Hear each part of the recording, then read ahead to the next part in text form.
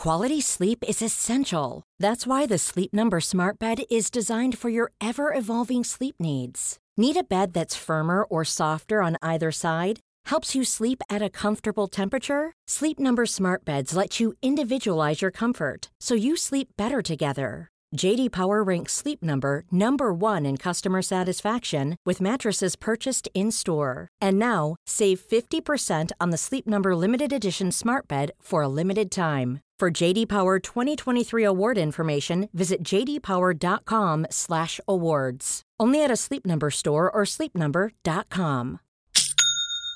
That's the sound of another sale on Shopify in store. Shopify POS is everything you need to sell in person. From payments to inventory, Shopify unites your sales into one commerce platform. Sign up for a $1 per month trial period at shopify.com/retail23. Shopify.com/retail23.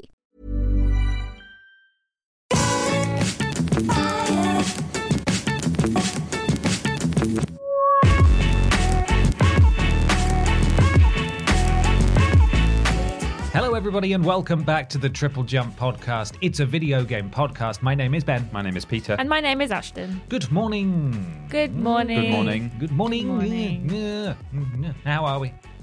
Oh, yeah. Yep. Yeah. It's March now.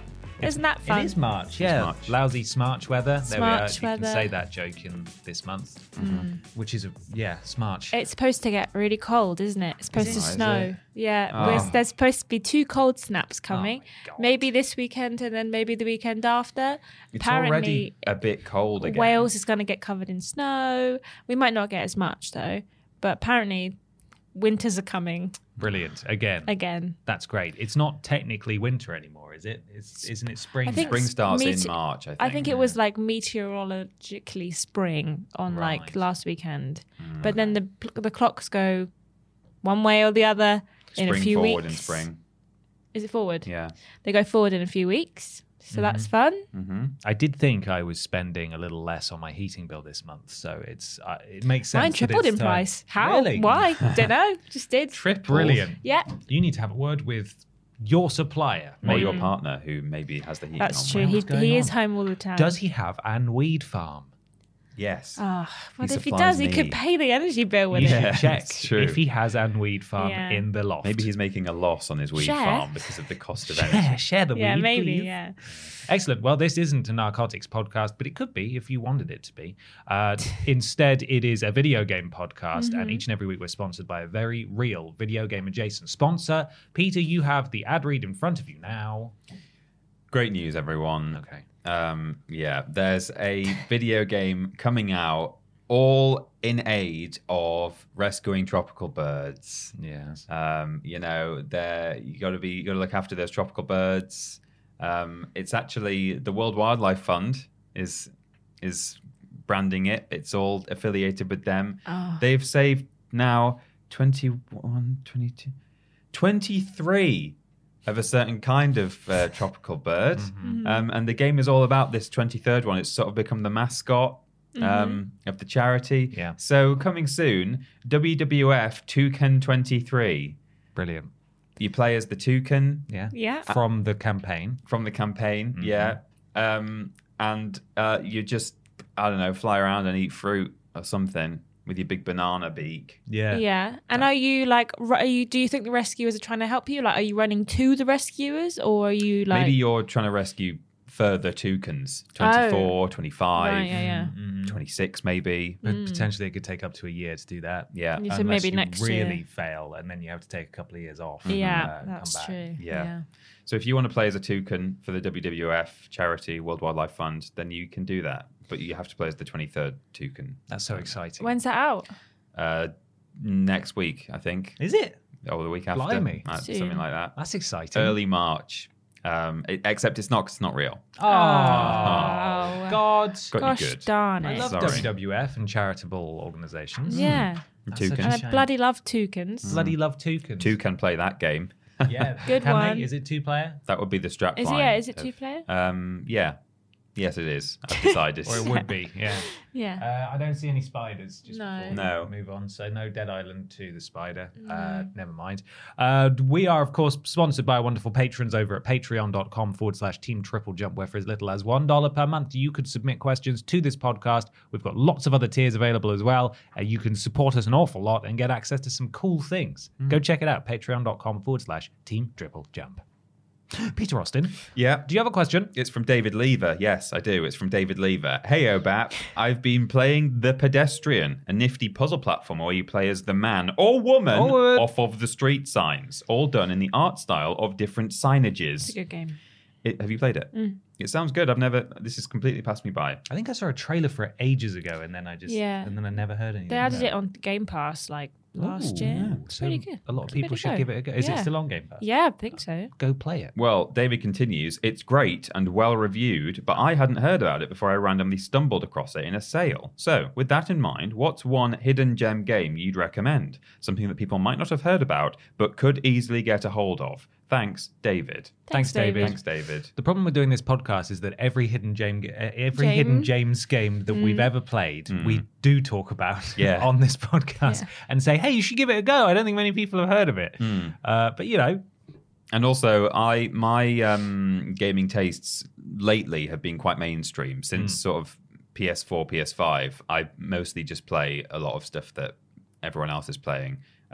So most of my hidden gems that I'm aware of are from like back in the day, which again we've talked about extensively. Yeah. However, I do have one that I've played, which is available on Steam for only £4.99. bloody hell. And it's a very relaxing city builder-esque sandbox game.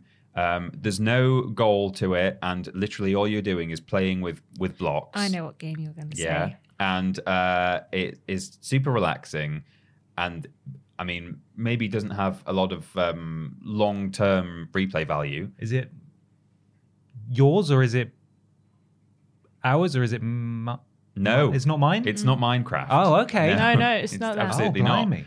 It's not blocks like that. It's called Townscaper. Oh. It's also available on Game Pass. On Game Pass. Well, there you go. It's on Game Pass, so Brilliant. you don't even have to pay £4.99 for it. And the blocks that you are placing down are like a whole house. So if you imagine you're placing a house and it's top down, it's sort of isometric. It's like a big ocean. And it's just an ocean, empty ocean. Yeah. And then you pop down these blocks and you can change the colours to all the colours of the rainbow. So they're like nice kind of seaside town. You know, when you walk along a seafront in Britain and there's like all the different, it's like Balamory, all the different coloured houses, right? Okay. And you just place them all down. And it's really clever the way that it works in that it's got this sort of dynamic thing where if you put certain houses together in certain shapes, it like pops them together and adds certain details. So if you place them in a ring, well, not a ring because they're cubes, a square, with a hole in the middle, it will fill that hole with grass. So it becomes like a quad in the middle of, you know, like a university or something. Right. And like houses that are one block away from each other, it will string washing lines and stuff between them. And you can like build them up, and then you can like there'll be like bridges between two higher up bits that you can like put. It's really good. That Yeah. sounds lovely. It is yeah, a good it is game. very nice. There's it have- another one coming out that's like a castle builder that's Yeah, a I've very seen similar that. thing. And there's also one that I've recently made the demo for called Gaudlets, which is like a little like pixel art town. They're very similar. But there's like a train that drops off little dudes, like little they kind of look like the Stardew Valley, like what are they called? You know, the little Little jellies. Little jellies. Yeah. They're kind of like Midnight those, and they're jellies. just wandering around. They come to live in your town. Gaudlets. Like, check it out on Twitter. It looks really good. It's not out yet, but Yeah, I follow the developer of Townscaper on Twitter, Oscar Stahlberg, and he quite often will like or retweet similar things that he's like that other indie developers are making. It's an indie game, I should say. And yeah, I've seen the medieval one a few times that he's been retweeting, and that looks really nice. Does it have chill build music? I don't think it has any music. no, I think it just if I has. recall It correctly. doesn't have but- just like ocean Waves sounds. and- Oh, that does sound nice. It is nice. When you could load up a YouTube video of the Sims one. Well, with exactly. build That is music. what you could do. Mm-hmm. And when the Sure. town gets big enough, you get a flock of seagulls that just sort of flies around and lands on rooftops and stuff. And it's very nice. That So, does sound nice. That It is sounds nice. really nice. Zen. Yeah. Ashton. I have a few because I didn't read the one So I have a few. But most of them I've talked about before, but I feel like I don't hear many people talk about them. Nobody Saves the World was recently left Game Pass, so you actually can't play that there anymore. But you can play it on Steam.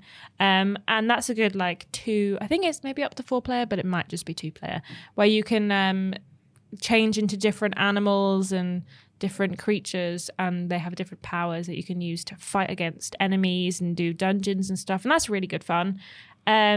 I also really like Escape Academy, which is like an escape room game that I played with MB, and that's multiplayer as well, and you can solve puzzles together, and I think it's great. And also a game I've been playing on stream recently, people keep coming into chat and being like, hey, what's this? And I'm like, hey, what do you mean, what's this? It's called Tinykin. It's like a Pikmin style game where you're a little dude called, I don't know if it's Milodane or Milodane, but they never say it out loud. So however you feel. And you can control these little dudes called Tinykin, and they help Like you. me. Yeah. I identify as Tinykin. Yeah, you are. You named your stream after Tiny Peter, didn't you? Yeah, this Yeah, I Monday saw we that. got some. I did Peter's stream, and we got some new Tinykin, and we called them Little Peters, Oh, Tiny Peters, and they make nice. bridges. That's what I would do if Yeah. I was Build a bridges. kid. Build bridges, yeah. And they do different things, like one's into like electrical, so you can connect plugs and wires. It's all in like a big house, and you're like little tiny, and you're going around this like big like bedroom, and then a bathroom, and then like a kitchen, and it's really good. And I really enjoy playing it so much that I have to kind of really resist playing it outside of stream, because I think I've got maybe one stream left of it now.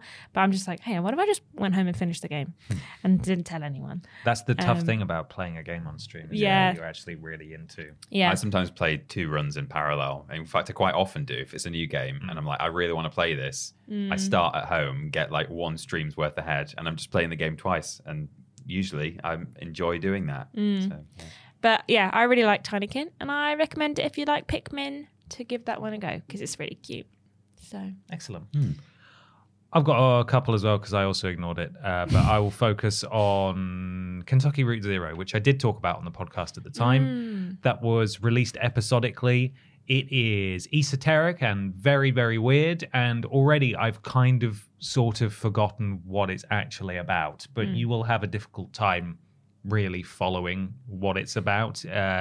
It's set on the mystical, mythological, fictitious Kentucky Route Zero road, and it starts with you trying to find it and talking to some weird NPCs who are all a bit odd, and then eventually you track it down, and it's almost a bit Control-esque in that it's sort of populated by businesses and strange people who don't really know how long they've been there, but it's this ever-changing, weird place. It's got a very interesting art style, almost like line art. I don't really know how to describe it, but when you see it, you'll know what I mean. But it's got a really surreal sense of humor as well, in that in one of these businesses that you go to, there's a floor that's just called Bears, and you come out on the floor and all the bears just turn and look at you until you leave. Right. It's really weird. It's a very weird game, but it's got some really interesting themes. It's a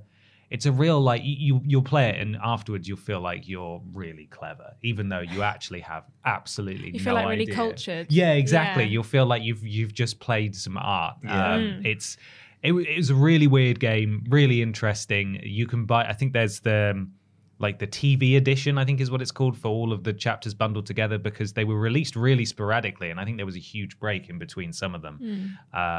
Very odd game, very niche, but that's a hidden gem I would consider, that I just played after hearing literally one person whose opinion I respect say, oh yeah, play this. This was really interesting. And then I saw it on sale and I'm like, hell, why not? I'll give it a go. And you know what? Stop calling me London, England. I got a call from London, England this morning as well. Always a scam, isn't it? Well, mine wasn't actually. Oh, really? Yeah, I didn't answer it, but I Googled it and I realized, oh, okay, I know who you are. I might have to Google it as well. But yeah, Kentucky Route Zero. would be my choice. Is there any other ones that you wrote down you wanted to mention? Or I mean, I always talk about Oxenfree. I don't really know how hidden gem that is now, because I mean, most people probably haven't played it, but I feel like I talk about it all the time. Golf Story is one that I've recently played. That's a smaller game, and it's very subjective, of course, but the entirety of the Wells Interactive back catalogue are all hidden gems if you're in the right setting to play them, i.e. alcohol and lots of people. I was going to say as well, I just remembered, again, I don't know quite how hidden it is, but what was that? I've forgotten the name of it now. What's that Russian side-scroller where you're that... Atomic Heart. No, that's the new one, isn't it? I mean, where you play as the Russian... I want to say Little Orpheus. Little Orpheus. There's a little devil inside. It's one of them. Little Nightmares. Little Orpheus. Yes. I thought was a little surprise, a little treat. Yeah, it was lovely. I was like, that's nice. I enjoyed that. Really you should also give the Pedestrian a go, because it's pretty good. It's like a puzzler as well. Like you got to like move signs to get to the right place to try and help your little dude up. It's good. It's a good game. Nice. Well, the heat machine has just kicked in. It's time to move on to something new, Ashton. Oh, yeah. Something we may not have done before. Oh, of course. How could I forget? It's time to talk about what we play in. Oh. It's what we play in time. Time to talk about the games what we have been playing. Peter, what have you been playing? Nothing new from me this week. Nothing exciting. But I've played a little bit more Clive and Wrench, only a tiny bit. I was entertaining family at my home for three or 4 days since immediately following the last podcast. So I've only had a couple of days to actually play anything. But I finished Dead Space. And I really enjoyed it, and it's great, and I'm glad that we're playing it on stream. And I'm looking forward to seeing what you guys think of the ending, because I'd forgotten actually how it ended, and I was like, okay, yes, that is, compared to Callisto Protocol, it's more satisfying. I'll just say that. Did you ever watch the end of No, the I'm still Callisto sad I missed Protocol? that. Need to go check it out. Yeah. Watch the VOD. Yeah. Clearly. So I didn't have time to play any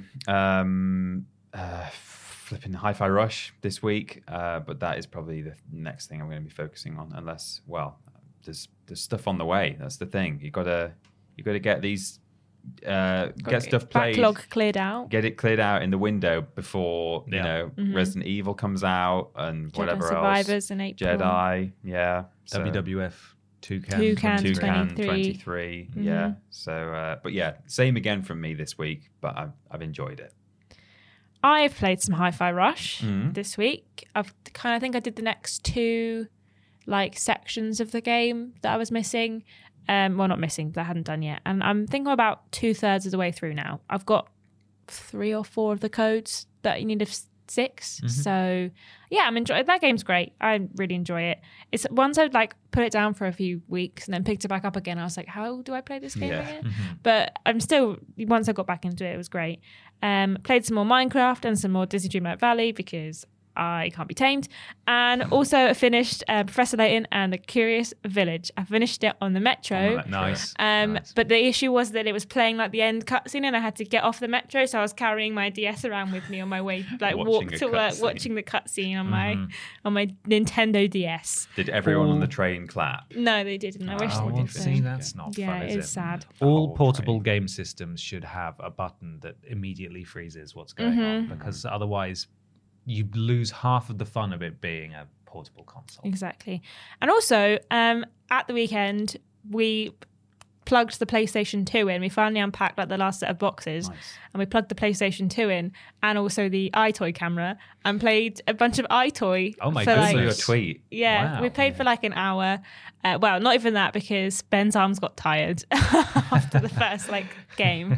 We did the window washing one, and then we did a like ghost one, and there was a firework one, and I was having a great time. I was like a proper nostalgic hit of playing like the window washing one. And at one point at the beginning, it asked you to like make some funny faces, like smile or sad and do a silly face. And so I picked up my cat and I put her in the camera, and it's just great. And I just, every time it came up, it was just cracking me up. So, and I'm probably going to play more of that this weekend. I got family coming up, and I'm going to be like, let's get the iToy out. You ready for iToy? Family, let's do it. See, that's what I needed when my grandparents were staying on the weekend. Just, iToy. Who cares about that NHS hip? Just get a new one. Yeah, when I'm cleaning windows. Yeah, just, exactly. it's great. 10 out of 10. That's what I played this week. Nice.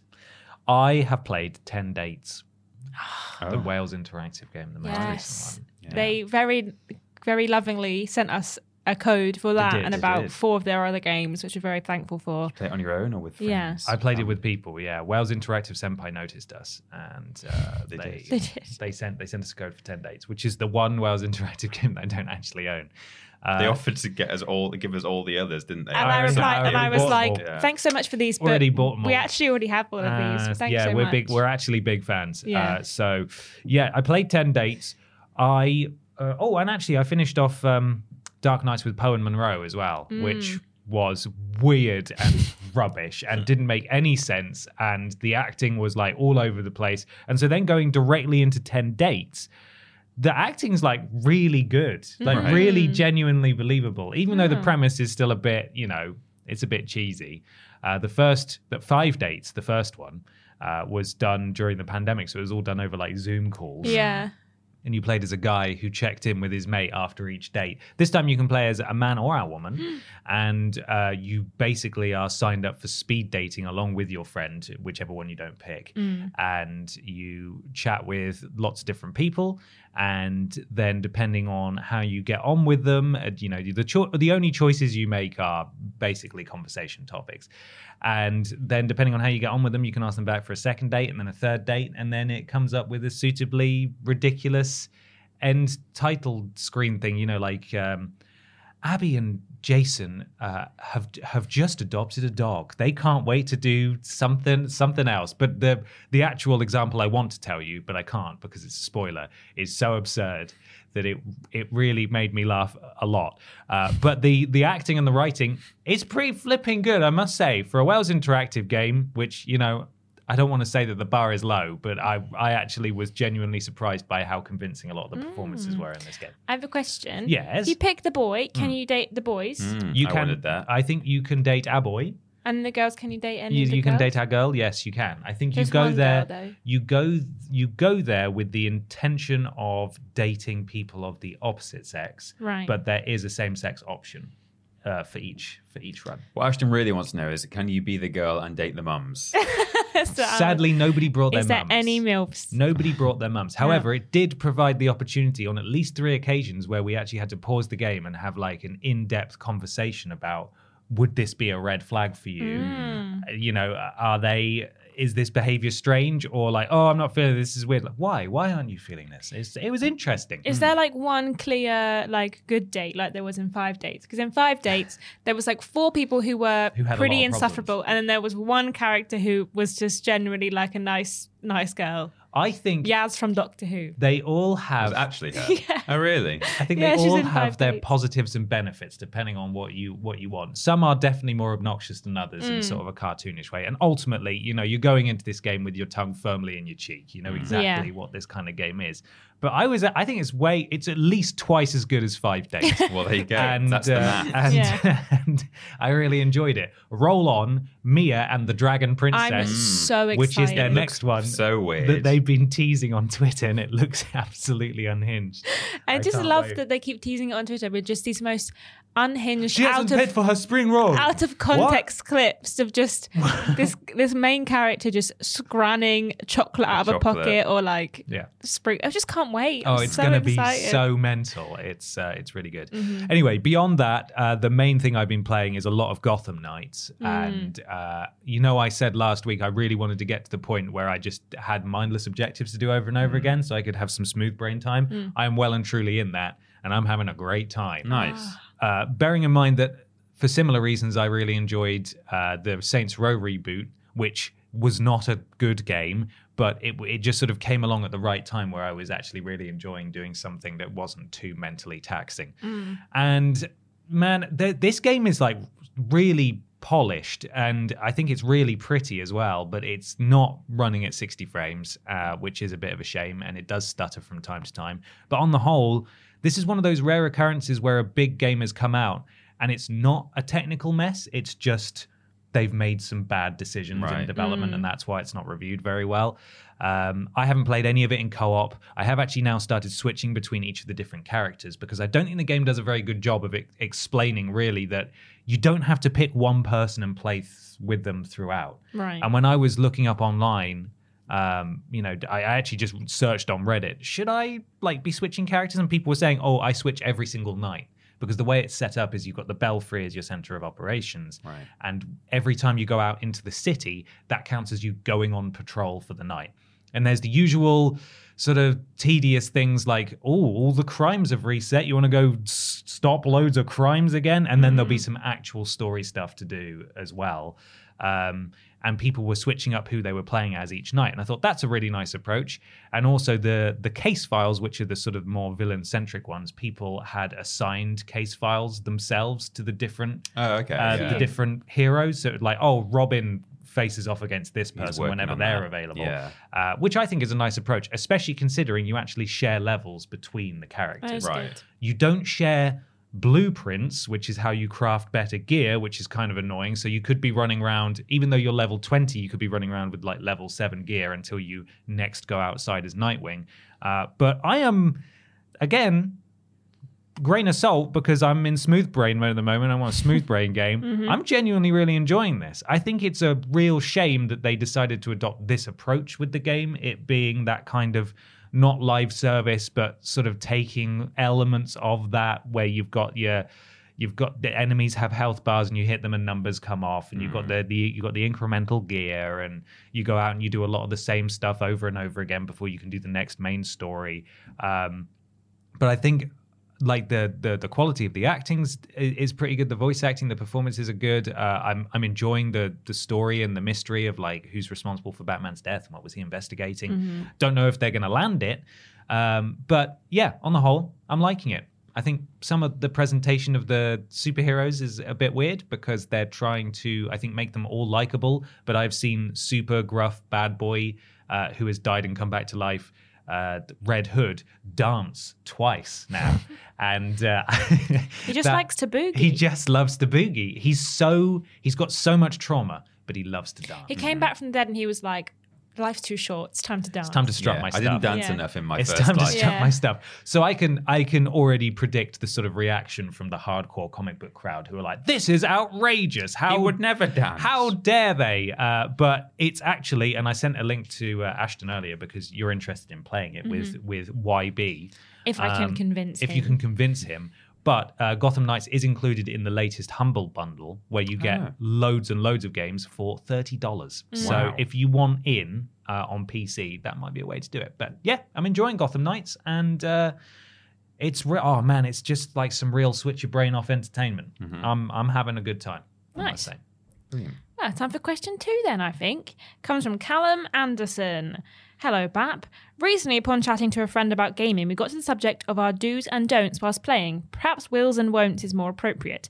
And then Callum did put a lot more in, and I cut a bit out because those were our answers. So yeah, Callum ended up giving such good examples. Yeah. We were like, oh, those are actually all, all of ours. So if you're on Patreon, you can read the full question. But Callum, you were too good. We had to cut it out. Yeah. My question for you three lovely people is what are some of in in-game do's/don'ts/wills/won'ts? Much love from Cal Kiss Kiss. Thank you, Cal Kiss Kiss. Thank you, Cal. So Cal mentioned some like Mr. Kiss Kiss. Yeah, some actual sort of in-game stuff, and then some stuff that was a bit more meta. So I brought a bit of both. Should we do all our do's first, and then do all our don'ts? Sure. If you like. Yeah, go on. Yeah. All right. So my do's/wills. I will always engage with, or almost always engage with, stealth encounters. If I come up on a camp or something, I actively thoroughly enjoy sneaking through the long grass and trying to take everyone out, choke them all out without raising the alarm. I don't mind if I do raise the alarm. I'm not going to reset it or anything, but I will always go for my stealth kills in Uncharted or in Spider-Man or whatever. Something strange that I've talked about before, this is a bit weird. I always play, unless I'm maybe replaying a game for the third or fourth time, I will always play according to in-universe logic. So the only example I can think of immediately is that in Spyro the Dragon, there is a secret level in the first world, and you can actually open it straight away if you know to jump on the stepping stones, but you don't get told that until the third world. And I always leave that first level. I leave it until I've been told, oh, if you jump on the stepping stones, you can unlock the secret level in the Artisan's World. And I will always go back and then do it. And I do that a lot with games. Like if I'm playing through an RPG or something and I know I might know a password for a computer or something because it doesn't change from game to game. I wait until I've found the note or something. It's just a kind of immersive way of playing, I guess. I always enable subtitles. That's a sort of meta one, but I always play with subtitles on. Me too. And then I will also, in a 3D platformer, for example, I will always 100% levels before exiting. So when I was a kid, I would obviously just like grab what I can and then leave and then think I'll come back later. But if it's a collectathon and everything is available, you don't need some sort of ability and you have to backtrack later in the game. I will grab everything I can, clear out the entire level, and then it means that I always end up just visiting one level, each level once per run, which is a bit sad in a way because when you play those games when you're a child, you sort of you're rocking all over the world, revisiting places, and you get to know it a bit more. But I'm in and out in 5 minutes, and then on to the next one. But that's what I do. Ashton, what do you do? I always, or as much as I can in games, try to match my outfits or like character looks to the area that I'm in. So when I played Horizon, I would like transmog. That's it. I would change the way that certain armors looked to match like the certain place that I'm in. So if I was in like the Kaja area, I'd wear a Kaja outfit. If I was in the Nora area, I'd wear a Nora outfit, just so I could fit in. And also, more recently with Jedi Fallen Order, I've been changing Cal's outfits to match BD1. Like they don't match together. They're like the father and son duo, and nice. They'd both be matching clothes. And also, I'd put them in an outfit that fit. So if it was in like the forest, put him in green because he's in green the forest. Poncho. And if he was in like the base, put him in white because he's in the base, and then he fits in. I do that all the time. And also I always latch on to a character in an RPG or like an open world game. I'll always latch on to one character, and even if like someone else got something to say, I'll always go to them first to see what they've got to say and just double have you got any extra voice lines I haven't heard? No. Okay, I'll come back later to see if you've got anything else to say. So that's what I will always do. Subtitles are always on, as Peter said. I will always usually look at accessibility stuff because there are a lot of games now. Gotham Knights have done it for this as well, where you have to hammer X or hold X to interact with stuff, and I just can't be bothered. It's purely a laziness thing. If there's an option to change it to tap to interact with stuff, that's what, like, you just press it once and then it does it for you. That will always be my preference. When we get onto our don'ts as well, I'll mention this now. I normally, if it's a game that I'm like really excited about, like Horizon for you, for example, where you're going so far as to like dress appropriately in each area, and I'm really trying to get into the experience, I tend not to mess around with the settings too much. Like I try to play it as seriously as possible, if that makes sense, like closest to the developer's vision. The further removed I get from that, like in Gotham Knights, the more I'm like, hold forward is auto sprint. Sure, just saves me having to press L3, I suppose. I tend to mess around a bit more. It's literally because I don't care as much, but it's not that I don't care at all. Otherwise, I wouldn't play it, obviously.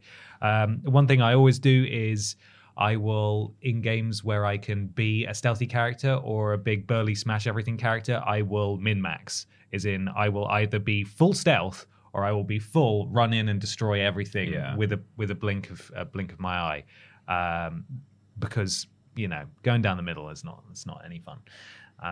Those are a few of my do's. I don't or won't craft consumables if I can do anything about it. Me neither. I do not want to be picking herbs and like using just stuff that I have like, 3 of these potions. And if you use it, you got 2 left. Oh, you got 1 left. If I have to craft health items, because I really need them, then I'll do that. But, if it's like buffs and like poison or bleed to apply to an enemy, no thanks. I'm all right. If I can help it, I don't like to fast travel in sort of, there's not a specific point, but maybe like the first act of a game, like the first third. If it's a massive game and it is going to take me flipping ages to walk to where I'm going to go, then I'll do the odd fast travel. But I like to explore and like uncover the world initially, even if a game is saying, you can fast travel to all the major cities. For example, in like an Elder Scrolls game, I would rather walk to those places at least on my first couple of visits.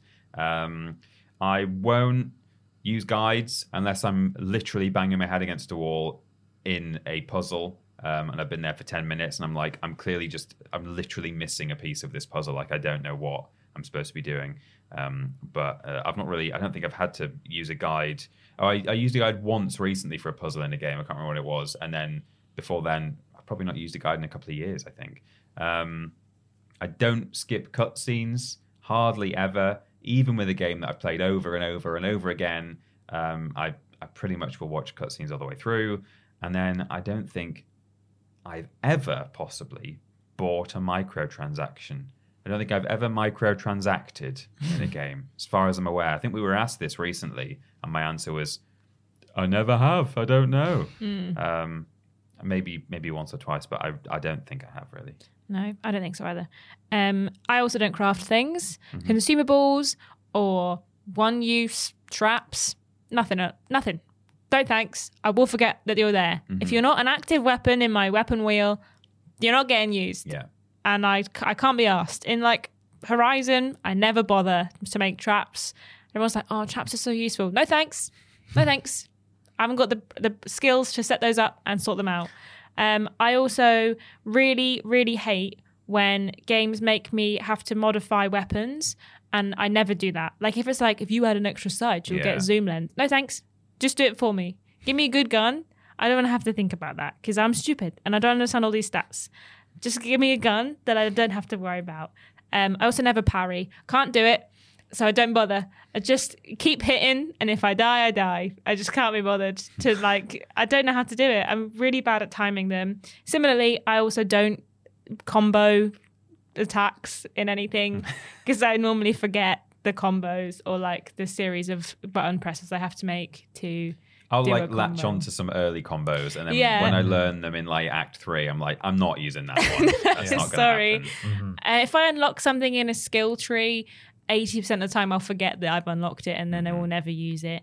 Similarly, in skill trees, I never go down just one. I dot around like crazy, and I've always done it in Borderlands and everything. There's like skills all over the shop, and it annoys my boyfriend more than I think it should, because he'll look at my skill trees and he's like, why have you done that? And I'm like, your build? I wanted extra health, but that was in the other skill trees, so I had to go down, and it annoys him so much.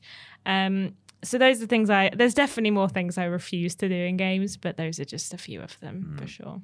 It's difficult to write them. I thought of several more since we've been having this conversation. Yeah, I have too. Like, I never leave a room in the games where there are potentially pickups without exploring every single drawer. Skirting around everything. If there's a way I can go and a way I should go, I go the way I can go first every time. Anyway, in terms of things that I don't ever do, or not necessarily ever. Again, this is like 4 games that I'm not as invested in necessarily.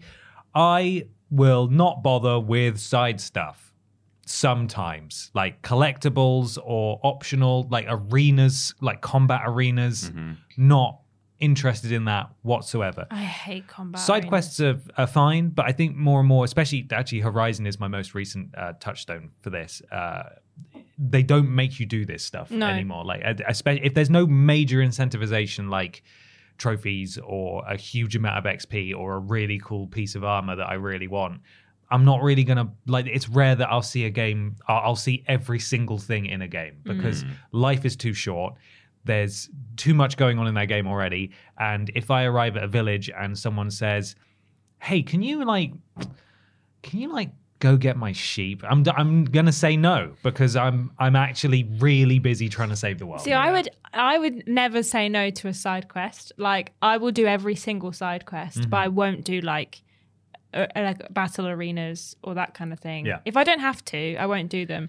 But if there's an icon on my map that's like a side quest, or if it's in my mission log, there is a side quest, I have to do it. Well, I have to finish it. I will sometimes actively avoid side quest givers if I've got more than 3 or 4 active in my log. And I know that I will do it eventually, but I'm like, I don't want 10 side quests in my log. And I don't want the one that I started literally like 2 weeks ago and then forgot about. I don't want to like go back and that person's house is still on fire and I'm like, here's the water, because that is kind of immersion breaking if nothing else. Yeah. So I like to just do accept side quests when I've got the time for them. I'm like, I'm in the market for side quest. I go and speak to that person. Otherwise, I'll just ignore them and say, I'll come back later. I collect every single side quest I encounter and then do them as what's closest to where I am. There are always exceptions to these. Yeah. I think the in terms of side quests, the one that bucks the trend for me is Borderlands games, where I will accept every single side quest that's available as soon as it's available and then do them in bulk based on the location that they're in, which I think is a unique thing that sort of Borderlands is good at compared to other RPGs potentially, because those areas are split up by loading screens. So it's just what is in this area. Okay, I've got 4 quests there. Let's go do all of those and then turning them all in at the same time. Oh, it's good. Forget about it. That's good. That's good stuff right there. But yeah, especially in bigger games, I just like side stuff. It's just gristle on the steak. You know, I want to get to the meat of it because these games are so bloody big. And unless there's a trophy, I'm gonna run past your burning house. I'm sorry, I got no time. Well, it's time for something a little bizarre. Oh, a little strange, perhaps. A little weird. It's weird news.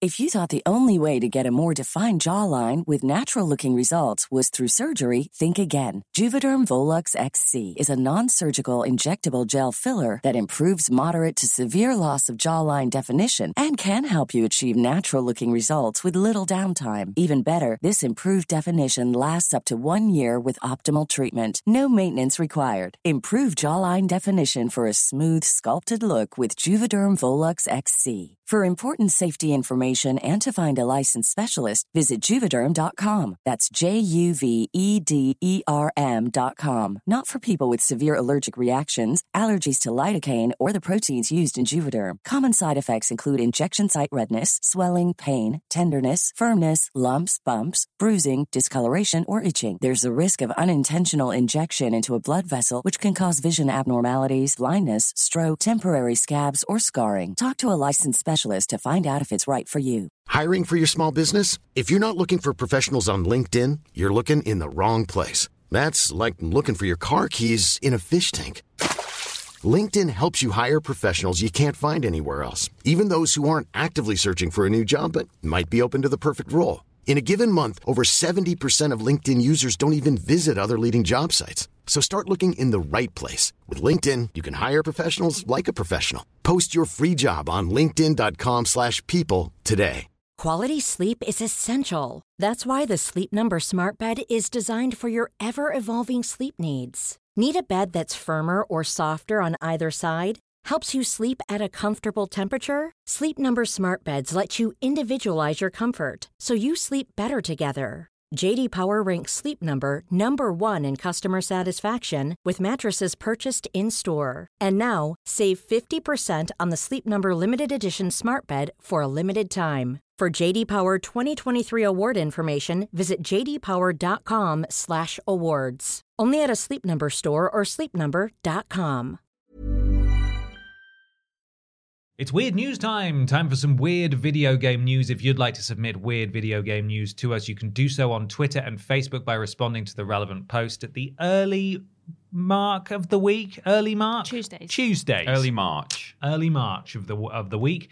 If you want to guarantee your name being mentioned in this section, however, you need to go to patreon.com/Team Triple Jump and become a podcast producer such as Nathan, GY Goliath, Nexus Polaris, Duncan Wilson, Nicole Hansen, that's me, Ellie Nicholas, Gabrielle Philippink, Melody El Monet, Katie Garrett, and Blake Thomas. Thank you, podcast Thank you, podcast producers. producers. I always forget to do that. You two say it in sync, and then I go, thank you, podcast producers. Yeah. Thank you very much, podcast producers. Peter, have you got some weird news? I have. It was sent in by Jason R at KOTWM on Twitter. Oh, It's according to SegaBits.com, which is what happens when you smash up your Sega. You just get Sega bits everywhere, and it's really bad. You do. And it was written on the 26th of February by Big Elk. Big Elk, huh? Big Elk. Yeah, I'm not sure who that is. Graced by his presence. Hey, first article I get to write in 2023. Finally. Sega Bits he's getting appears some work. not to be a very highly professional outlet. Not necessarily. No. And, he's a big elk. He's been busy doing winter Yeah. stuff. hasn't Yeah, he? that's So- right. Probably hibernating or something. Is that what you just said? Hibernating? No. Oh, okay. Did That's you the say word hibernate? What are we doing? I don't think I Hibernating? said anything. Okay. Who's hibernating? Big elk is. Hey, first article I get to write in 2023. Finally. I've not given you the headline. No. Bits. The Sega bits. Sega in the media, : Pro wrestler knocked out with a Sega Dreamcast? ? Question mark? Pro wrestling fans who tuned into... This is what it says. Pro wrestling fans who tuned into to Impact Wrestling's recent No Surrender event on February 24th, 2023 were in for quite a shock when it came time for the match between Joe Hendry and Quinn Moose Ojinaka. Big Ojinaka. Moose. We Like a big elk. know that one. We do know that one. I made a music Do we? video for Joe Hendry. Yes. Did you? Yes. Yeah, I did. Did you? Yeah. Yes. Did you? Did you? Joe pulled out all the stops in this climactic battle, using a variety of unlikely objects as weapons against the mighty Moose, including a remote-controlled toy car, a computer keyboard, and a Sega ... Dreamcast? I'd rather they used those objects than barbed wire yeah. and stuff like that. That's dangerous. Broken glass. broken glass. The next sentence says, yeah, you telling me you would have done the same if you were in his shoes? He's had some time off. He's a bit rusty. Elk. He's Big Elk, come on. Oh, man. Indeed, during this match, Moose attempted to taunt reigning champion Joe Hendry by flipping the bird at him. And he did it so this is important context. He did it in that way where you wind it up. I'll do it with my index. Whoa, like a Whoa. 90s movie. Yeah, like that. Pretty cool. So he did that, and in immediate response, Joe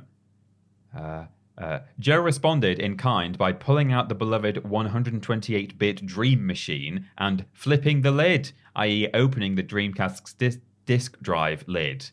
So he held it up and he pressed the button and it went Bing. like that in the same way as the finger, you see? That's Right, okay. So he got him back. Moose, foolishly not intimidated by this display of awesome, undeniable power, rushed in for a lariat. Lariat. Yes. Joe simply ducked beneath Moose's attack and countered by slamming the Dreamcast in Moose's face, not once, but twice, before putting it down to finish the fight without it. And in case you were wondering, Joe won the match and continues to hold on to the championship belt, and rightfully so. Come on, Joe. When you have a Sega Dreamcast, you're always a winner.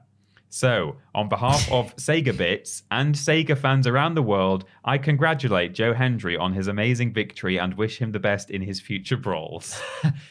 Yours sincerely. Yeah. Big Elk. There is actually more to it. When I read this upstairs, I don't think it had loaded all the article. Let me just see if anything else.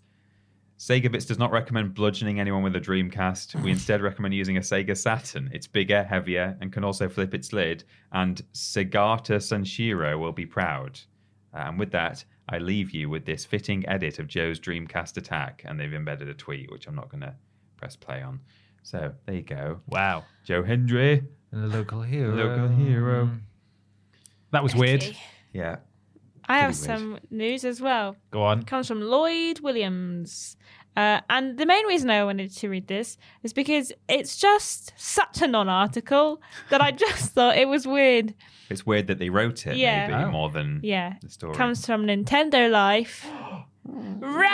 Random! Shigeru Miyamoto's comments on what Nintendo will be like without him. Hint, it won't change much. Sick. End of article. That's it. It's hard to overstate just how much of an impact Shigeru Miyamoto has had on Nintendo and the gaming industry at large. Indeed, without him, there would be no Mario, Zelda, Donkey Kong, Star Fox, F-Zero, Pikmin, IP that, quite frankly, have made Nintendo what it is today. Or Wii Music. Yeah, so it's hard to imagine just what the company would be like without him. Thankfully, Miyamoto himself has a pretty good idea. In an interview with NPR, thanks Nintendo everything, Miyamoto spoke You're about welcome, the Nintendo impact Live. of Nintendo's games and how they have managed to capture the hearts of so many before moving on to what Nintendo might eventually look like without him. Is he retiring or something? Have I missed it? No, he's just talking Just because saying. he's like 70. He was just Right. talking about it. You know, I'll be dead soon. I really feel like it's When not I'm going... gone, don't. What is it? Oh God, I just completely butchered it. Carry on, Ashton. Doesn't Okay. matter. You know, I really feel like it's Eminem. not going to change. It's probably going to be the same. There's, you know, people at the executive team, creators within the company, and also people who create Mario. They all have the sense of what it means to be Nintendo. And so it's not like it's going to be a lot of different opinions that go back and forth. Everyone has an understanding, this kind of shared understanding of what it is to be Nintendo. And so even when there's new ideas that come up, there's always the fact that it's a new idea, but also the fact that it has to be the essence of Nintendo or not. It's like when Soulja Boy said Atari like 1,000 times. And I think that's something that, you know, we have this incredible shared vision, almost a little scary shared vision about this. So I think there won't, it's not going to change. So basically, then they carry on for another 2-3 paragraphs, and that's it. That's it. Why did they make an article about that? That's weird, isn't it? He's probably right in that you might worry what something like The Last of Us would be like if a bunch of the team left, or something that has only had a couple of entries, something that's not that old, or Horizon, something like that. But Nintendo as a family and as an IP, there's just so much content that has been put out over the years that it's not like the magic formula is still hidden away in the back of like one artiste's mind. Yeah. It's actually out there, and you know, there's that much to go at that you know. I'm also it's a shared curious vision. as like why they asked him about it anyway. They were like, "So you're gonna die soon. Yeah. What's it gonna look like once you die?" That's He's not going to retire before he dies, Yeah. probably. maybe, but he's in his 70s now. Like he needs to lie down. I'm sure he lies down. I do wonder how much that he actually is involved now, or if they just roll him out for the snaps. It's difficult to say. Yeah, he might have more of a PR role these days, but I imagine he still has a lot of insight and works closely with the teams, but maybe in a less hands-on way than he used to. But you're right. Like Nintendo is several generations deep now. We're probably 2 or 3 generations of developers in who grew up playing Nintendo games, so everybody knows what's going on. It's not like They're not someone going to come out work with for- Mario's like it has a sex scene in the next Mario. Well, you know, we can all hold We out can hope. hope. Yeah, we fingers can crossed. hope that happens, but it's not like someone, you know, leaving the top of an Ubisoft studio, you know, because that they could make. I mean, they don't make, you know, many different things, but that's a bad. You know what? Actually, that's a bad example. But it's not. Who's going to put the map markers on now? No, Shigeru. the come question back. marks. Also, life expectancy in Japan, I believe, is pretty high. So Yeah, he'll be Yeah. doing all right. Eating a he's lot got of fish. 30 years left in him. They're Eating going a to lot of load him rice. into an AI, and he's going to live forever. Yeah. Delicious. I've got a weird news. Oh, yeah? This is from Cameron Keywood at Cameron_Keywood on Twitter. This is from VG247, written by Dom Peplet. And they have said Peplet. And no, Pepiat. Sorry, Pepiat. And they've said Peplet. A small pep.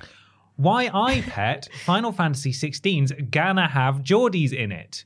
Hadaway Man, as if the Japanese developers at Square Enix looked to the British North to find inspiration for one of its key fictional regions.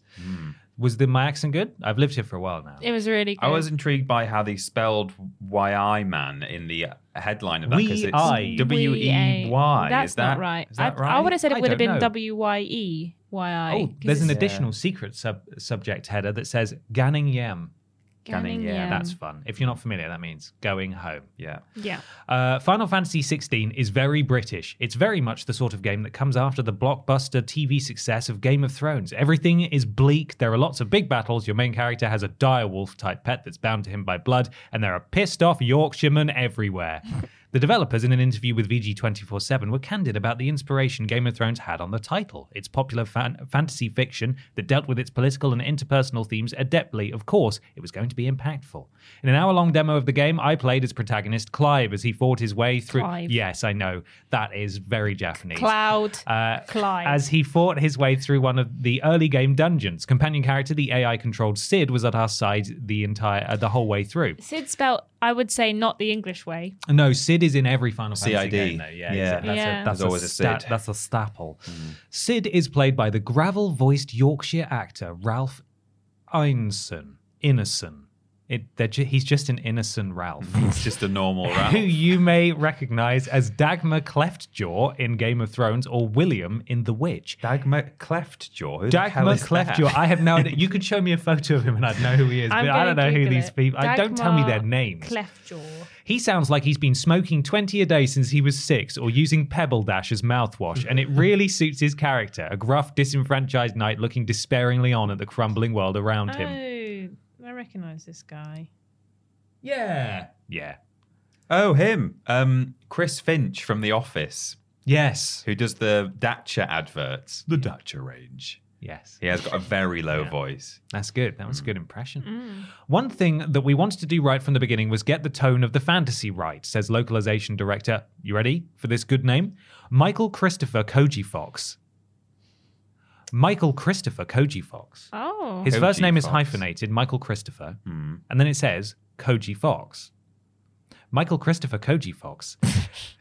Michael Christopher The most Koji English Stop surname saying his ever. name Michael over and over Christopher Koji again. Fox. Koji Fox. When we ask him why the team focused so specifically on this sort of British high fantasy in Final Fantasy XVI, there is and I read this article, by the way, and it made me so happy because he identifies so many issues that I feel like I'm the only person who takes issue with in so many games. There is the tendency to go, oh, it's fantasy, let's make it British English. But then it's just kind of all over the place. International audiences might hear it and think, yeah, okay, but people from the UK will hear a line or something and think, there is no way that person would actually say that, or that's just an American doing a terrible UK accent. That annoys me all the Mate. time. Mate, oh, Caron, mate. We didn't want that to happen. We wanted to create something that was going to feel authentic for everyone, especially the players and people in the UK. Those players that are familiar with the different accents. And so when deciding on accents for the different areas we made, we have our rules. People from Dalmatia are going to have this type of accent, and we would get voice actors that specialized in those accents or are from those areas. There are a variety of warring nation states across the vast crystal-powered land of Valistia. It lists some of them now. I'm going to skip through this. Where the Geordies live. So there's a lot going on, and it's important to Michael Christopher Koji Fox and the rest of the development team that each realm has its own unique identity, and that goes beyond visual aesthetics and imagery. We decided that people from the north are going to be Geordie. Laughs Fox. We got a bunch of great Geordie actors. We have some characters that will, you're going to be hearing this great Geordie accent, and this is really, really deep and serious game. But it works so well. It works because we didn't want it to be gimmicky. We wanted it to be something that fit the world and felt consistent throughout. So it's not just the one random Geordie in the middle of the game for no reason. People from this area are all using this pronunciation, and people from this area are all using this other pronunciation, so that if you listen really closely, you can tell by, the dialect that character's using. Oh, this character is from Sanbreek. This character is from Dalmatia. I personally would really like there to have been only one Geordie in the game, and you have to find him. Yeah. So it goes on like that, but that fills me. Not only is that a great headline that we might find Michael Jugson in the middle, in the north of Final Fantasy mad 16, Yeah. but that there's going to be some consistency throughout, because even if you're not from the UK, you can hear the difference in regional accents, and having them localized to areas only makes sense. The article goes on to say that they're even like including idioms and metaphors that are unique to certain areas that they've they've localized properly. Are they going to say, would you like a bap? Would you like a roll? Yeah, they're going to be a bread cake? 6 different terms for a bread roll. Who knows? But Geordie's Final Fantasy 16 confirmed. It reminds me a bit of The Witcher 3 and what they did so well, where there was that one town that was full of people from Birmingham. It was amazing. It was so good. And then there weren't any others. Oh my God. It was brilliant. But the Birmingham land. That was one of the main Could you big things I imagine? liked. Fantasy. One of the big things I liked about The Witcher was how good the localization was. And, that's great. We're going to have Geordies in Final Fantasy. Yeah. How exciting. I hope there's lots of bridges where they're from. Yeah, that would be good. Yeah. Yeah. And kittiwakes. Oh, God. So many pooing There'll birds. be final bosses, I think. It's time for question 3. It's from Michael Milan, who says, "Hi, Bap. My girlfriend is unable to play first-person games, as over prolonged time they make her nauseous. We looked into it, and it turns out it's not uncommon. What's interesting to see is how games like the new Resident Evils show off the ability to have first-person and third-person modes, though this is touted more as a neat feature than a matter of accessibility. Should more games offer multiple perspective options for the sake of accessibility? Are some games inherently tied to their perspective?" Thank you, Michael. Thank you, Michael. I think options are always a good thing. It's an answer that we've given for different questions over the years we've been doing this podcast. I mean, the more the merrier, being able to play with different perspectives and with different, whether we're talking accessibility or not, even just, being able to customize your HUD or do whatever you like. Womp. Yeah, is all great. Obviously, some options aren't possible because there's just not the development time to add certain things in. But in this case, I mean, I've played games that offer first and third person modes. I remember the one that for some reason immediately comes to mind is Battlefront. Star Wars Battlefront had the option to go third person. Bethesda RPGs as well. Bethesda RPGs, yeah, you're right. I don't think I've ever played those in third person. No. It does not work. It's not good. No. I mean, I don't know. I'm not a developer, so I don't know how much extra work it is to actually implement that as an option. I have seen on Boundary Break how first-person shooters are done, where you just you do literally have a gun hovering with a hand on it, and it's not necessarily where you would expect it to be in relation to your character model. So if you're in a multiplayer first-person game like Halo, for example, you can have two models looking at each other, and you can see that model holding a gun, but the gun that they're seeing from their perspective is like up here or like over here for the illusion. So there's probably a lot more that goes into it. Well, I know there is a lot more that goes into it than simply just moving the camera up to the eyes.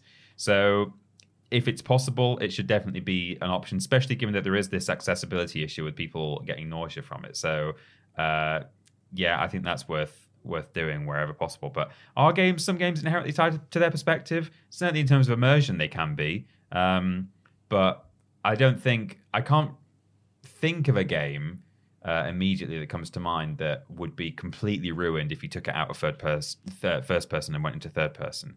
I'm sure there are a couple that mechanically are tied to the first person, but you lose a bit of immersion, but probably a lot of games, it's still going to be engaging to play in third person, I would imagine.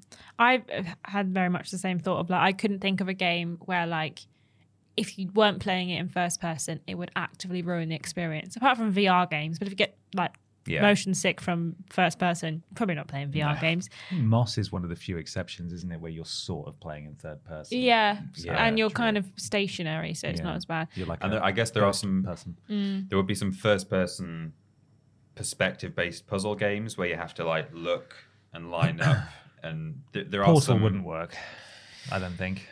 No, I mean you could still. No. A Portal would make you feel sick for several other reasons. I mean, the camera actually going through the portal would be tricky, but there are some first-person puzzle-based games where you have to actually look at a scene, like Superliminal. Yeah, exactly that. Yeah, so that wouldn't. Really work. But there's the vast majority of kind of those first-person games that, like the Resident Evils, for example, work just as well in third person as they do in first person. The fact that that you can play Village now in third person, it doesn't necessarily take away, but sometimes it takes away maybe a little bit of the spook factor, and maybe it's not quite as intense when they're actively speaking to your character or doing stuff in the just general playing, not in the cutscenes. But I like most of the time you're probably fine to play in third person. If you can play the originals in third person, they're still scary, so like you don't lose that much. But I do think it would benefit like people in general to be able to change perspective. And like I say, a lot of games do have that ability to play in different perspectives, which is great. But I mean, a lot of story games that I really like, a lot of narrative games are in third person. Your God of Wars, your Horizons, your Last of Us's. There's not as many first person games in general that I play that I'm like really upset that it's not in third person or vice versa. Like most of the time, I just like how it comes. But yeah, I think that there should be more offers for changing perspectives for people. I agree. You know, games should be available to as many people as possible. I do think that it's perhaps one of the more challenging things for developers to integrate purely as an accessibility feature, because it's not out of the realm of possibility. And a lot of games, as you guys have said, have first and third person modes. However, those aren't there for the sake of accessibility. They're just there to offer up an alternative viewpoint. If it were to be developed with accessibility in mind, that would probably add on a lot of development time, and the budget would increase a great deal as well, I imagine, as well. Just if it was not planned from the start and it was just, you know, we're going to include this for accessibility's sake. That's not to say we won't get there, because look how far we've come just in the past few years alone in terms of accessibility features. However, I would say that I do think that it's rare for a game to offer first and third person perspectives, and for that first and third person perspective to be as good as a game that has a dedicated first person perspective or a dedicated third person perspective. Almost like, you know, you are kind of splitting the resources. You're splitting how your game is played. And some, you know, first person really immersive games, I think, would suffer a bit in third person. Again, doesn't mean it shouldn't be offered as an alternative and that it's recommended you play in first person if you want the intended experience, but it is going to require a great deal of problem solving on the developer's part to even potentially make that work in the first place. And I appreciate that people like Michael's girlfriend, who can't play these first person games at all, are not missing out on the first person experience because they're not able to play it even a little bit. So there's no reason why you could, apart from the reasons that we've all stated, that you couldn't offer both and just say, hey, the first person perspective is what we're advertising, that is the intended experience, but there is a third person perspective version that's admittedly not quite as good, but it will mean that you're still able to experience the game in some fashion.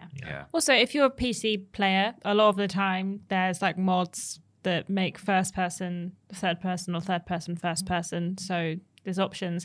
And also, like, I wonder what it is that makes people feel nauseous in first person, and whether like adjusting things like the FOV would help. Like, it's an interesting motion blur and things like that. Yeah, it's an interesting thing to kind of like, what is it about first person? Because I know like it happens to some people, but it's strange that it doesn't always happen. Like, my boyfriend gets really bad motion sick, but he can play fine in VR, which is weird. Oh, really? Yeah. A lot of people have to turn off the walking thing. Where you just I mean, I do teleport to your too, location because in VR, but I prefer that. But I'm fine, like genuinely fine with that. I don't like because there's lots of options. You know, they're still trying to solve that in VR. There's lots of options where you're either teleporting or you're rotating at angles, like you're just clicking. I don't like that. Yeah. No, I prefer to have it as Resident Evil did smooth as possible. Like I'm really genuinely okay with that, and a lot of people aren't, and it's a really difficult thing to solve for. But I haven't heard about the first person. Just generally first person making people feel unwell before. Well, it's time to move on to something rather large. I hope you're all ready. It's called The Big Discussion. It's the big discussion. It's the big discussion. It's big discussion time. Time for the big video game discussion. This week coming courtesy of Jens Herman, who says, "Hi there, boy, girl, and boy. We recently had a Pokemon Presents with the long-awaited Pokemon Sleep, Pokemon Sleep being finally revealed. The 5 people who like the idea outside of the memes are finally happy. what do you think of a game that plays itself while you sleep? I think it goes too far. Gaming time is gaming time and napping time is napping time. I also think that after using it like 3 times, people will get bored. Kiss, kiss, and bye-bye. Thanks, Jens. Thank you, Jens. So I've got a little itinerary here of the things that were announced at Pokemon Presents. By all accounts, quite disappointing. Can I just say, I was reading through these articles and there was like 4 or 5 things that they were talking about that I have never heard of before. Me too. Is that by any chance Pokemon Unite? Yeah. Pokemon Cafe? Yeah. And Pokemon Masters X? Yes. Yes. No, I'd not heard of those either. I'll get into those in a second. Okay. But yeah, there was not a lot that people really wanted. No. The highlight, I think, for most people was the DLC announcement for Pokemon Scarlet and Violet and Pokemon Sleep, which we will get into momentarily. Yes. So here we go.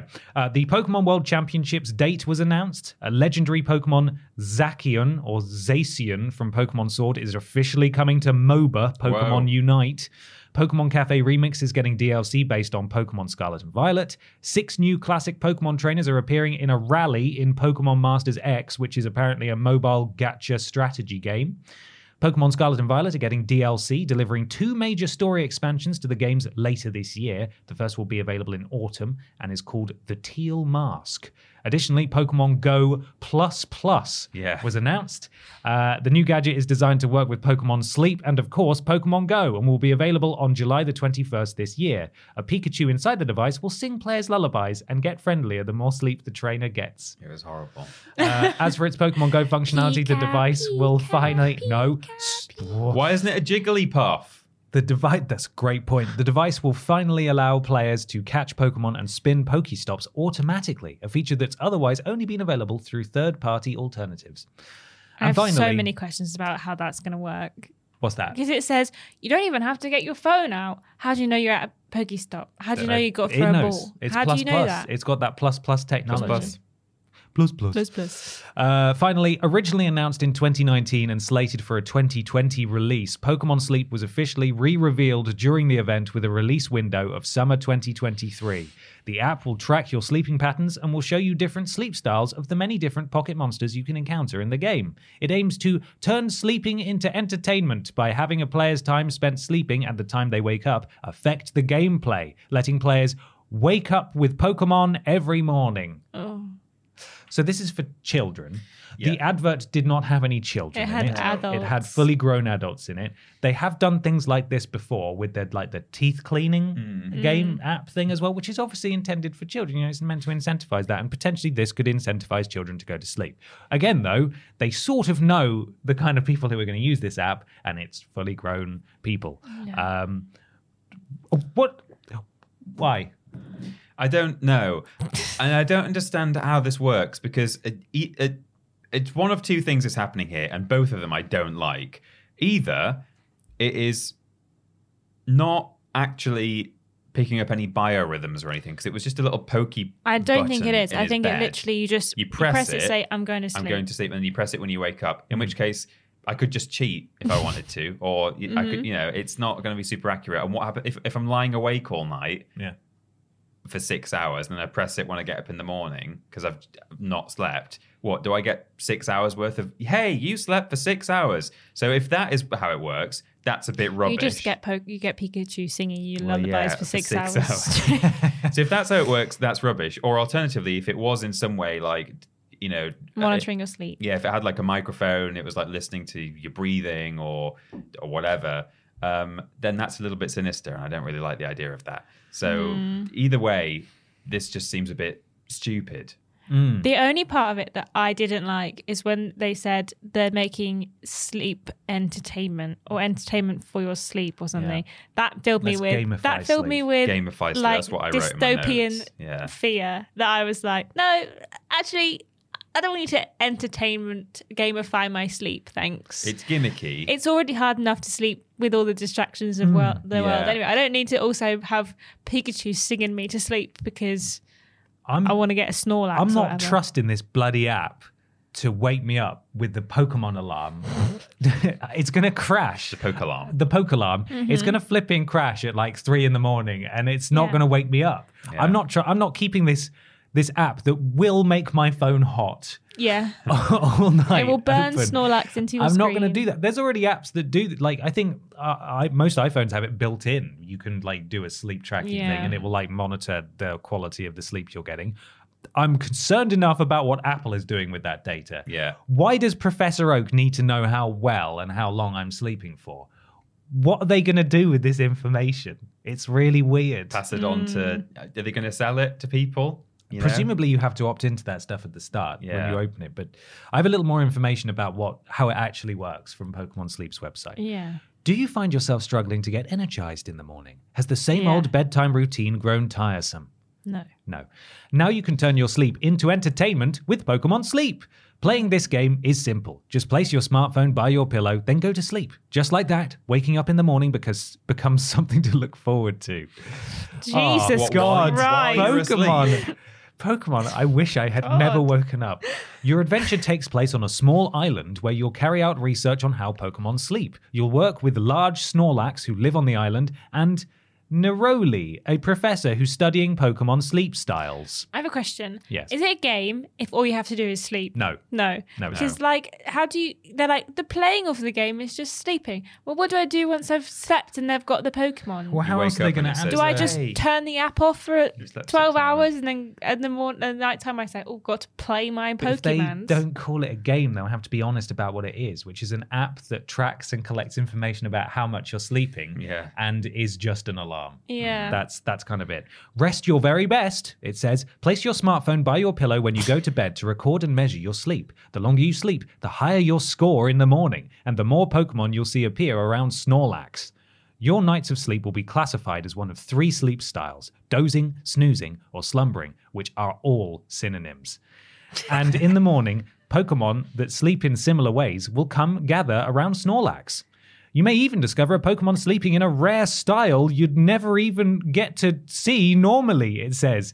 Each Pokemon has a number of different sleep styles, so see how many you can discover to complete your sleep style dex. Is there a Pokemon that has cats that will have, like, was woken up multiple in the times face. by Yeah. cats? Yeah. Meowth, yeah. I now have a question. If Yes. I press I am going to sleep, Yeah. and then don't press I've woken up for 2 days, There's a will cool it phone an 999, ambulance yeah. for me? I don't know. What if you say you're going to sleep and then get on the metro? Yeah, Yeah. well, What's it going to do? What if you're having a nap in the middle of the day? Mm. And by that I mean, what if I have to do work for an hour and Yes. I press the sleep button? Do I come back in an hour with, Have you done well? yeah, did I do well? And does it, like, because it doesn't say it records, and what's the phrase that it uses? It records and measures your sleep. or records and measures, which Um, implies it's doing something. Is that what it says? Hang on, I'm gonna find out. Yes, go to bed to record and measure your sleep. And there was a little graph on it. At some Yeah, point. and there was like different things. It's like how do you sleep, but how does it know if I'm dozing, slumbering, or whatever? Snoozing. Snoozing. I think how that might does just it be know? the duration of how long you're asleep. Yeah, for. because this is the thing. Like, one, if you're gonna do something, do it properly, and if you're gonna steal our data about sleep, do it properly. Be honest about you it. know, Just, commit to yeah, it. Do just- TikTok too. Might as well Yeah. just film me as well. Yeah, exactly. Why not? Set it up so Snorlax They're can like, watch me sleep. In order to get to know that you're sleeping, you have to set up a camera that points at your face Yes. to prove that you're sleeping, which someone will watch to make sure. And if like you are gonna do this stupid thing, then like don't make it so goddamn creepy. Like do like focus. I don't while think there's a way. There's your not phone a way will- to make it not. No, but creepy. if you're doing like instead of doing your sleep, say like Do a while you're step counter or focusing. something. Yeah, well that's what Oh, Pokemon Go is, isn't well, it? yeah. But like if your phone is open on the Snorlax app, Yes. and while that's happening, you can't use your phone, and it's Yeah. like, congrats, you focused for 2 hours without using your phone. I was and on my you've- desktop. You've stunned with yeah, I was tears. doing that, but they don't know that. No. And like now you've got a little Pikachu that when you press the button, it'll go, congratulations, you focused. Pika, Pika. There, Because I don't want to be asleep. I can guarantee that day one there will be dozens and dozens of help and guide articles telling you how to unlock the different sleep styles and the sort of movements that you should be doing. Mm. And exactly, like, you have to press the button, go to sleep for 4 hours Yeah. and 20 minutes. Because and then it's gamified. Because you've got to Nice. you've got to discover all the sleep styles to complete your sleep style deck. So it's encouraging you to it's not encouraging sleep well you on Yeah. to some sleep in days. different ways. It's also encouraging you to never wake up because, the longer you sleep, the higher your score, apparently. And as for Pokemon Go++, researching Pokemon sleep styles is even easier when you use Pokemon Go++, which allows you to keep track of your sleep with the press of a button. Pokemon Go++ uses Bluetooth low-energy technology to link with Pokemon Sleep. When it's time for bed, just hold the device's central button, place it by your pillow, and then go to sleep. Not only will Pokemon Go++ help measure your sleep data, but Pikachu's familiar voice can give you cute prompts when it's time to wake up or go I'm to sorry, sleep. Pikachu is not going to wake me up. Every morning, I sleep through 5 alarms that play music out of my Spotify that I've picked a specific song that is like hardcore, so it wakes me up. And every day, I sleep through 6 of them. There ain't no way that Pikachu going, hey, Time to Pika, wake up, Pika, Oh, wake your ass up. You go back to sleep. Yeah. I hate it. I Looks hate like it. you're slumbering. And also, Dozing. Yeah. if doze is an option, Yeah. who the flip is like, oh, I just need 40 minutes. I'm knackered. I'm just gonna have a quick. Oh, where's my Pokemon Go plus plus? I need it. I need it. I'm knackered. Where is it? If I doze, I need to catch the whatever Squirtle. Yeah. Yeah, Gotta sleep with Squirtle the only Squirtle. dozes. Ridiculous. It's out in the summer. I'm going to download When it does release, we will do a podcast where it's sat on the desk and we will see. We'll sleep for 2 We'll just Yeah. see what happens. But what do you think? Are you going to get Pokemon Sleep? It's certainly, it's inoffensive a in thing. that it's not going to cost money, probably, and you could take it or leave it. It's obviously designed for kids, but you can't deny that it's a bit strange. So let us know if you're going to let the Pokemon Company have your sleep data. In the comments below. Also, let us know what you thought of the other things that we discussed today. Peter is going to tell you some places that we're available on the internet if you want to get involved. YouTube.com and twitch.tv/Team Triple Jump videos on YouTube and streams on both. And when we're streaming on both, we are modded by Lord Rotovich, Trolling Badger, and Mr. Black. So thanks, guys. Thank you. If you've got Amazon Prime, part of the bundle that you're paying for right now already includes a Twitch sub, which you can spend on us, and then you get all the usual benefits of being subscribed at no extra cost. Twitter.com and Facebook.com/Team Triple Jump for video and live stream announcements, legacy video content, Twitch stream highlights of the week, bits of weird news, loads of stuff. It's all put there by Fraser. Thank you, Fraser. Thank you, Fraser. Thank you, Fraser. TikTok.com/@Team Triple Jump if you want to look at our TikToks and again provide data to Whoever. generally the Asian area. It's not The Japan, Chinese it's Communist Party. The Chinese Communist Party, which is different to the Pokemon Company legally speaking, but geographically, It is east of here. It is east of here, or west of here, depending Or west of on here. how far Yeah. you go. Um, Unless you think the world is flat, the world is flat. The Earth is. the globe is flat. Unless you What think the blue are we ball is flat. I talking don't about know. now? All right. Patreon.com/Team Triple Jump if you want to pay actual money for this rubbish. Hey, whoa. Come on now. No, please do. If you support us on Patreon, we'll get better.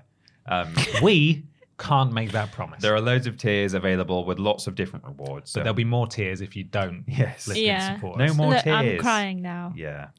So head to Patreon and have a look at all the different options. We have a website. It's triplej.mp. Spells jumps very clever. If you want to join our Discord, go to triplej.mup/Discord. I'm modded by Jack, Joe, Tori, and Hollow Eyes on there. And if you do something, bloody well do it. Also, don't come into the Discord and start posting weird stuff.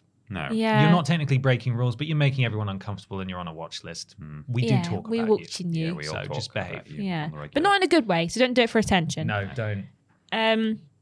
If you want to listen to the podcast in its audio forms, maybe if you want to go to sleep listening to this podcast and we can get your data about how well you dozed off. Go to triplej.mup/podcast. And if you want to watch any of our live stream VODs, go to triplej.mup/VODs. To book a cameo from any of us and James Jenkins, go to triplej.mup/cameo.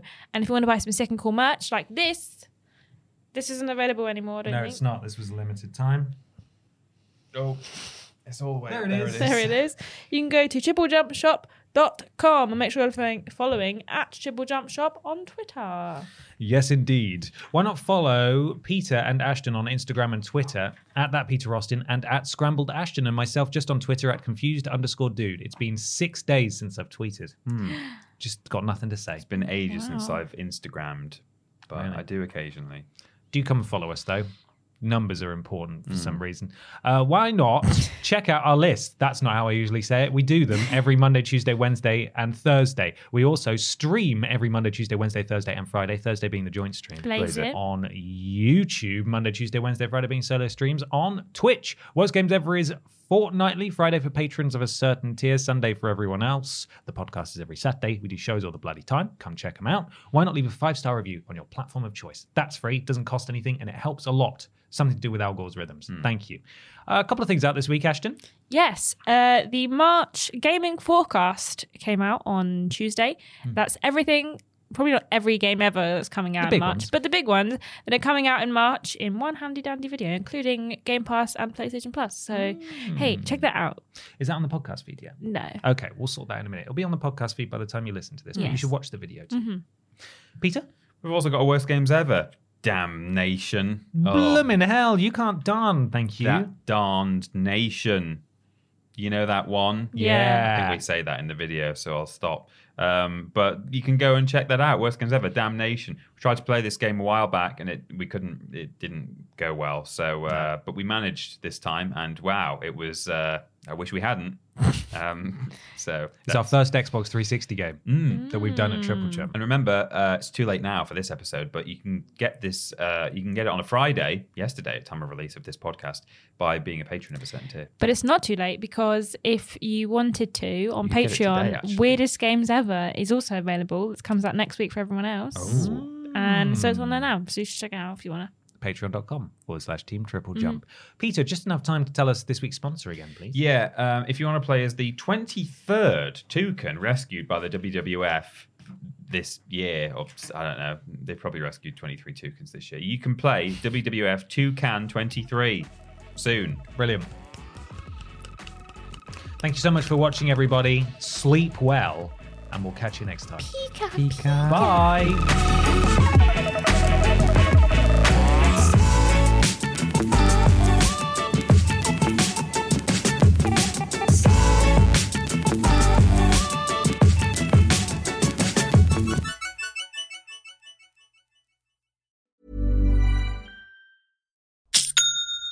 That's the sound of another sale on Shopify in store.